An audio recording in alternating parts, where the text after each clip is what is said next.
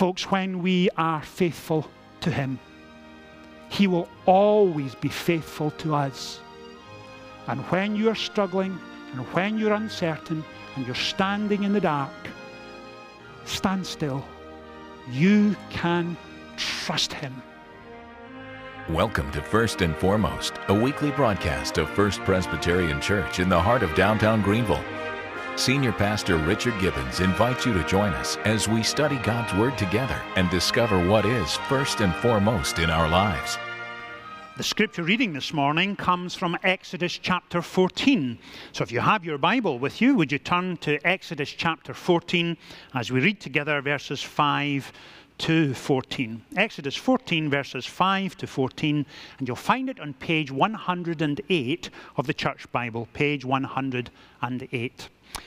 As we make our way into this passage this morning, it's worth remembering that the people of Israel have been freed from slavery in Egypt, and they're making their way south and east, heading towards Canaan and the Promised Land. And Pharaoh, the king of Egypt, is more than a little upset with them. And in fact, he regrets giving them their freedom. And he is now chasing them down with his forces in order to either capture or obliterate those who won't come with them. So it's a very exciting passage, and that gives you the backdrop to our reading. Exodus 14, verse 5. When the king of Egypt was told that the people had fled, Pharaoh and his officials changed their minds about them and said, "What have we done? We have let the Israelites go and have lost their services." So he had his chariot made ready and took his army with him. He took 600 of the best chariots along with all the other chariots of Egypt, with officers over all of them. The Lord hardened the heart of Pharaoh, king of Egypt, so that he pursued the Israelites who were marching out boldly. The Egyptians, all Pharaoh's horses and chariots, horsemen and troops, pursued the Israelites and overtook them as they camped near Pi-Hahiroth, opposite Baal-zephon. As Pharaoh approached, the Israelites looked up, and there were the Egyptians marching after them. They were terrified, and they cried out to the Lord. They said to Moses, "Was it because there were no graves in Egypt that you brought us to the desert to die? What have you done by bringing us out of Egypt? Didn't we say to you in Egypt, 'Leave us alone and let us serve the Egyptians'? It would have been better for us to serve the Egyptians than to die in the desert." And Moses answered the people, "Do not be afraid. Stand firm, and you will see the deliverance of the Lord this day, and the deliverance he will bring to you. The Egyptians you see today, you will never see again. The Lord will fight for you. You only need to be still." Amen. And we trust that God will bless to us this reading of his holy word. Have you ever found yourself in a situation that didn't quite work out the way you had initially imagined? Well, for me, about 7 or 8 years ago, when I first came to Greenville, that first day we arrived here, I had an interview with the pastor nominating committee that night. This was a group of about 16 or 17, and Ruth and Michael and I were gathered in someone's front living room, and we were getting to know each other a little, and we just had some supper, and we had convened in a bit of a circle so we could see one another, and I had in front of me a bowl of dessert, and I was just enjoying it a little. In fact, I hadn't taken any. I was about to get my first scoop, and the person who was convening the meeting gave a welcome to everyone, welcomed Ruth and Michael and I, having traveled 3,000 miles or so. And they said, "Richard, let's start with you. Do you have any questions before we begin the evening?" And just as he was saying that, I had put the first scoop in my mouth. And entirely unknown to me, one of the ladies who was there made a tiramisu, and she'd put a little brandy in it, thinking that would be an added flavor. And then about halfway through making the dessert, she forgot and said, "Oh, I'm not sure I put some in," so she put a little more in as well. And so as soon as I had taken it, it caught me off guard, and I was talking like this for the next 5 minutes, trying to get my voice back. And I have been teasing the life out of her since and saying that was not the way to impress the new pastor by giving him alcohol in the dessert. And for all of the funniness of it and the humor involved, there are times, and each of us have been there, I think, when we envisage something happening or going one direction, and in fact it goes in another. And all of that by way of an introduction to the passage in front of us this morning. In Exodus 12 and 13, the people of Israel, 1.5 million people, had slipped away from Egypt and were heading to the promised land. And I imagine they left with a great deal of enthusiasm, encouraged, strengthened by all that God had been doing, and they were looking forward to getting to Canaan, to inherit the promised land, and they were an excited people. But back in Egypt, things were not going so well. Back in Egypt, Pharaoh was asking some tough questions. And in fact, as you get to chapter 14, verse 5, Pharaoh does what Pharaoh has been doing for the last several months.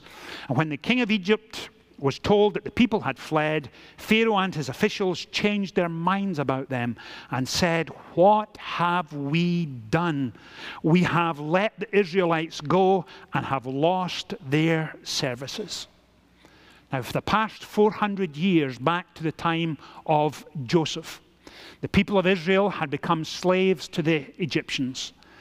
They had lived in a crucible of pain and poverty, degradation and depravity.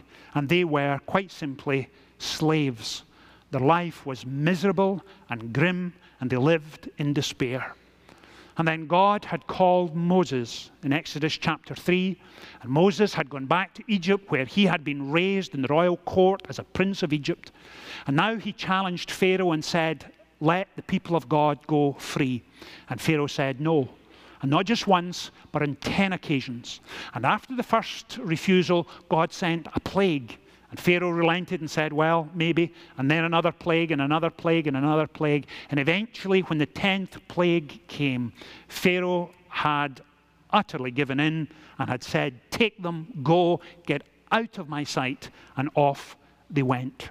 And so they left Egypt, looking forward to getting to Canaan. They were full of life and energy and vibrancy, and they couldn't wait to get to the promised land.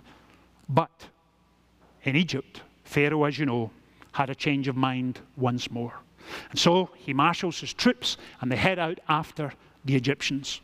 And notice what comes in verse 8. The Egyptians were chasing the Israelites, and in verse 8 we read some of the most profound words in all of Scripture. The Lord hardened the heart of Pharaoh the king. Now, why are these words significant? For this reason.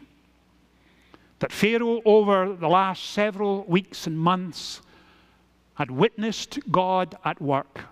Not just once or twice, but on a multiplicity of occasions. God had intervened and intervened in a supernatural fashion. And Pharaoh could see it.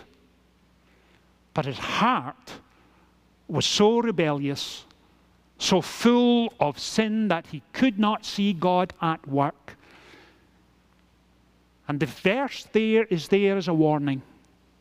And the warning on this basis, that when an individual treats God with contempt and disdain and lives in utter rebellion, there may well come a time, as was the case with Pharaoh, when God simply hands him over to his own sinful desires and steps back. Very few times in Scripture do you read this, but it did happen right here. And God stepped away from Pharaoh and left him to his own devices. And of course, we know what happens when sin gets such a hold of our lives. It becomes enticing and attractive and intriguing. And what's more, it has a tranquilizing, addictive effect on us. And for the past 400 years for Pharaoh, Pharaoh had lived in a particular manner and in a particular lifestyle. And he had slaves, and 1.5 million of them. And the people of Egypt had managed fine, thank you very much, over the last 400 years, living off of someone else's labor. And they were treated no better than property and disposed when they were no longer needed. And God had been challenging Pharaoh over the last few months. And Pharaoh would not change. He utterly refused to participate in all that God was doing, and God simply left him, and his heart was hardened. And that's what's going on. And with that background, what is going on now is that Pharaoh looks at his chief advisors and his leadership, and he asks the question in verse 5, what have we done? In other words, how could we possibly do this? This is crazy. Our life was good when we had these people in slavery. And so he chases Moses and the people of Israel out into the desert. I imagine in my own mind, now Scripture doesn't tell us this, so it's only my own imagination, but it's a reasonable road to go down. And I imagine as Pharaoh was moving towards the people of Israel, he would be thinking to himself, Moses, that's it. I'm finished with you. Your days are over. Moses, you can not call any more locusts or gnats or plagues, because there are no houses out here in the middle of the desert for you to infest. There is no Nile River that you can turn to blood. There is no one here and no houses, and all of your fancy parlor tricks are no good. Moses, I'm coming after you, and Moses, I'm going to kill you. And he had all of the resources and all of the ability and all of the training to bring it all to an end, and those who didn't want to come, he would simply annihilate. That's what's going on here. And so sin, with all of its tranquilizing addiction and deception, has captured the heart of Pharaoh. And as the story continues, what happens next? As Pharaoh approached, the Israelites looked up. I'm at verse 10. And there were the Egyptians marching after them. They were terrified and cried out to the Lord. And they said to Moses, was it because there were no graves in Egypt that you brought us out to the desert to die? What have you done to us by bringing us out of Egypt? Didn't we say to you in Egypt, leave us alone, let us serve the Egyptians? It would have been better for us to serve the Egyptians than to die in the desert. And what we see here is a lesson that has had to be learned by every generation of believers since that time. And it was this, that whenever we find ourselves in a difficulty, and that difficulty becomes a challenge, and that challenge is so overwhelming that we become frightened and start to panic, and we are not sure what to do next. Fear replaces faith, and we find ourselves going off in all sorts of directions, and that's exactly what happens here. Notice the first thing they say to Moses, what have you done? Not what have we done, what have you done? Have you ever found yourself at home when there's a glass broken? Oh, it wasn't me, it must have been someone else. It's that almost instinctive thing, and then you think, oh, wait a minute, it was me, sorry. Sin will do that every time. It enables us to justify any kind of behavior we find ourselves involved in, and always blaming someone else for it. And here is the people of God, having come through one supernatural experience after another, and still they turn and blame Moses. And there's no sign of any of them saying, now, wait a minute. Did God not bring Moses to deliver us? Didn't he bring one plague after another? Hasn't he been faithful to us? No, because fear replaces faith. And you may be here this morning, and the spouse you have loved for 30 or 35 or 40 years or more has recently been diagnosed with a terminal illness, and you do not know what to do. And you're grieving, and your heart is broken, and you think, how on earth am I going to get past this? I got an email from a friend recently who said, I simply can't sit there and watch her die. That's what was going on in his mind. He was grieving and hurt. And where was God in the middle of all of this? And this is the question that comes next for the Israelites. Why didn't we simply stay in Egypt? If God was God, why did he bring us here? Because before us is the Red Sea. To the north is the major trade route towards Canaan, but it has fortifications and armed forces. At our back are the Egyptians, and to the south is the wilderness and the desert. How on earth are we going to get out of this? Moses, where is your God now when we need him? What is going on here? Do you get a sense of the panic and the fear that's beginning to work its way through 1.5 million people? Now hold that for a second. And let me take you a step further. When they say to Moses, "What have you done?"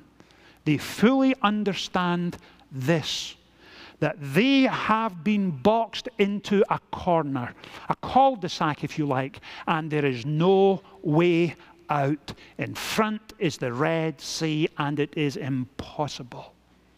So what is God doing? Well, perhaps he's doing this. Now, when he says to the people of Israel, "I will free you from captivity in Egypt, and I am taking you to the promised land." But in the process, you have to understand this, that some of your behavioral patterns, some of the way you used to live, your mode of thinking, your motivations, or your desires were what you once were, but they're no longer applicable to the people of God heading to the promised land. And I want to change you, and I want to refine you, and I want to fashion you after my own image. And the customs and traditions you picked up in Egypt should be left there, because I am taking you into a new day and a new age, and you're my people, and you can trust me. And when I box you into a corner and you cannot get out, I'm doing it for this reason. Because if you're ever to be my people, I need your natural instinct to be this: to do the natural things spiritually and the spiritual things naturally. Do you remember we looked at this about a year ago on a Sunday morning? He takes us to the place to teach us the lesson that we can trust him and him alone. Now, please hear me when I say this. If you find yourself this morning in desolate straits, and you are grieving inside, and the challenges before you are so overwhelming, they are threatening to leave you broken, you can trust him. You absolutely can trust him. And you can trust him not only for your life, but for each and every situation you are facing, and those of your children and your grandchildren and the folks at work and the people who live in your neighborhood. You can trust him for every situation. And there came a point of commitment for the people of Israel. They were either going to trust him or turn back. And right here we find the biblical principle. There is no point looking back to where you once were. Our only focus on a morning like this is to look forward to the people we are becoming. This morning is for us Commitment Sunday. And at the end of our study this morning, in our closing hymn, you will have an opportunity in the midst of our stewardship season to come forward and put on the table your pledge card for 2016. If you worship with us regularly, you will know all of this, that this past week you received a letter from us and there was a pledge card there. And this is the Sunday that together as one people we step forward and say, we are the people of God. We love him and are grateful to him and thankful that he's touched our lives and brought us supernatural peace, and he leads and guides and protects, and he answers our prayers, and he forgives our sins, and we rejoice in him. That's who we are. We are a contagious church. We are a place that is life-giving and life-affirming. But first and foremost, as we have said over these last 7 or 8 Sundays together, we will always be a place of engagement with God. And this morning, that's exactly what's happening here. And I wonder if you're here this morning and you're saying, Richard, I've been following you so far, and this is a message for me this morning. And if you are here, allow me to say it one more time before I move on. Regardless of your background, regardless of what you were brought up to believe, regardless of what your church affiliation is, this morning, if you are here and need him, allow me please to encourage you. Take your heart, your mind, your soul, your will, your conscience, and hand it over to him and say, Father, I am fed up trying to run my own life, because when I run my own life, it's a disaster, and I give it to you. Forgive me, cleanse me, renew me, strengthen, and enable me to walk with you from this day forward.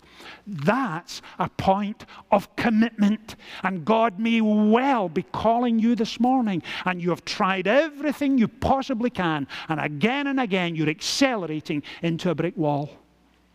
That's exactly where Pharaoh was. He was accelerating into the Red Sea, and he had no idea it was coming. And here are the people of Israel beginning to panic, and Moses tries to settle them down and say what? What does he say to them?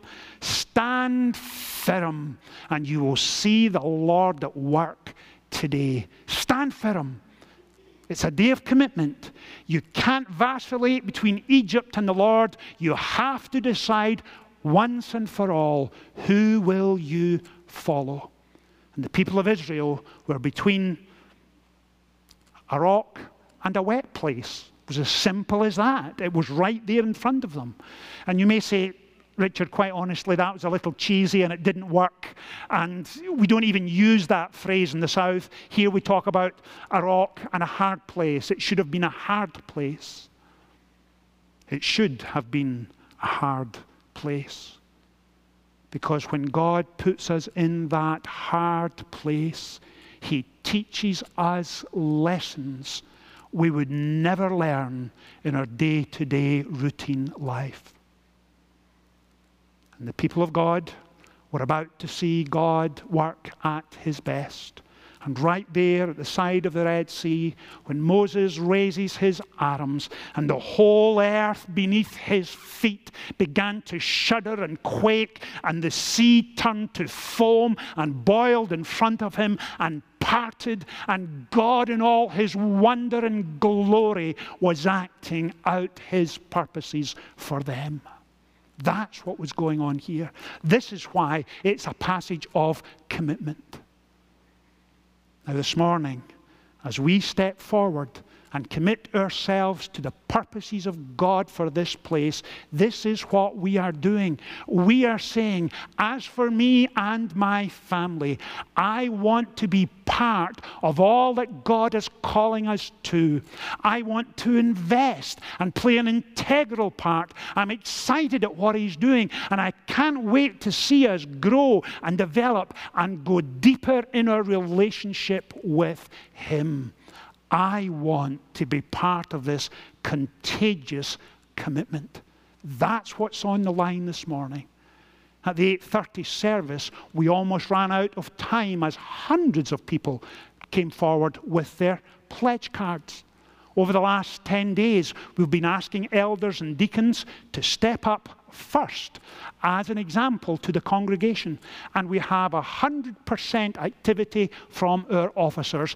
Everyone, without hesitation, bringing forward their pledge. And I think, and I need to double check my figures on this, but when I checked yesterday, the figure was just over $700,000 as our elders and deacons stepped up and said, I am making this pledge before God. I want to be part and parcel of all that God is calling us to. Folks, when we are faithful to Him, He will always be faithful to us.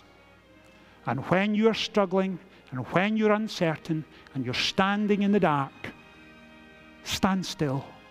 You can trust Him. Amen. Amen. Let's pray together. Father, thank you for this remarkable passage of Scripture.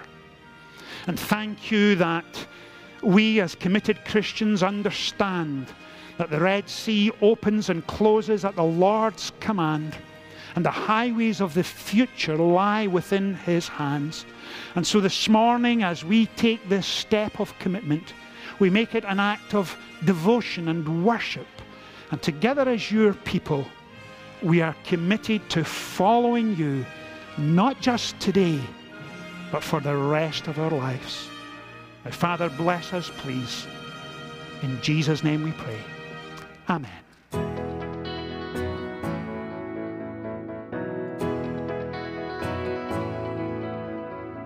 Hi, my name is Richard Gibbons. I'm one of the pastors here at First Presbyterian. If you are wondering what First Presbyterian Church is like, one of the things you will discover is that each time you come, you will receive a very warm welcome. I have the pleasure of assisting with a number of ministries here at this church.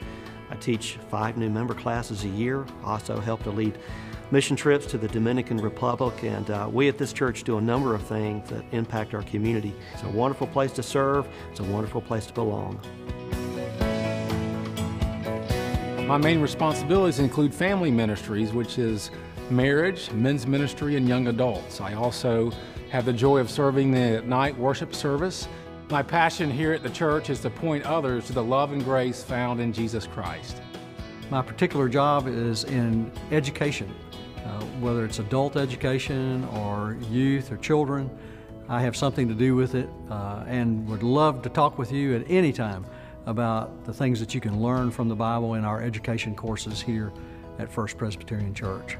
Congregational care covers a lot of ground in a church like ours. Essentially, we believe that the mission of the church is to care for one another as well as to outreach in the community. So our desire is to provide for the spiritual, emotional, and physical care of the members of our congregation and extend that also to the needs of our community. I'm Tina Jones. I'm the director of the children's ministry here at First Presbyterian. Scripture says, "Train up a child in the way he should go, and when he is old, he will not depart from it."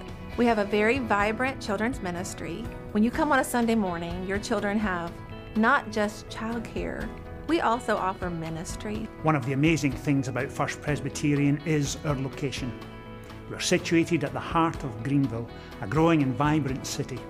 Everything from children's ministry and youth ministry to a prayer ministry, and being very active in the community gives us an opportunity to spread and share the love of Christ. If you are looking for a Sunday morning experience that is engaging, vibrant, and life transforming, please come and join us.